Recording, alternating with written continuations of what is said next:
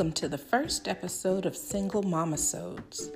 My entry into single motherhood began when I became pregnant with my daughter in May of 2013.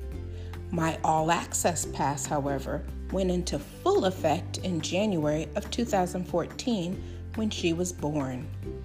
Here we are almost 7 years later, and have I lived through a lot. Ups, downs, and even merry-go-rounds. There are times of overwhelm and even underwhelm. All in all, it's been the ride of a lifetime, and I'm happily inviting you along.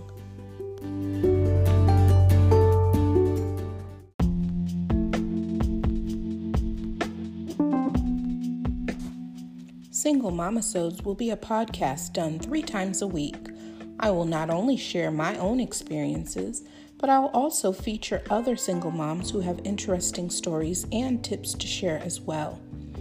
My hope is to be a source of encouragement to other moms and even those who aren't moms.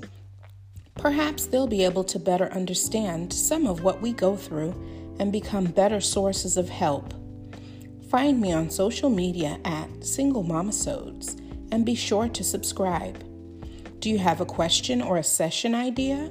Feel free to comment on any podcast app.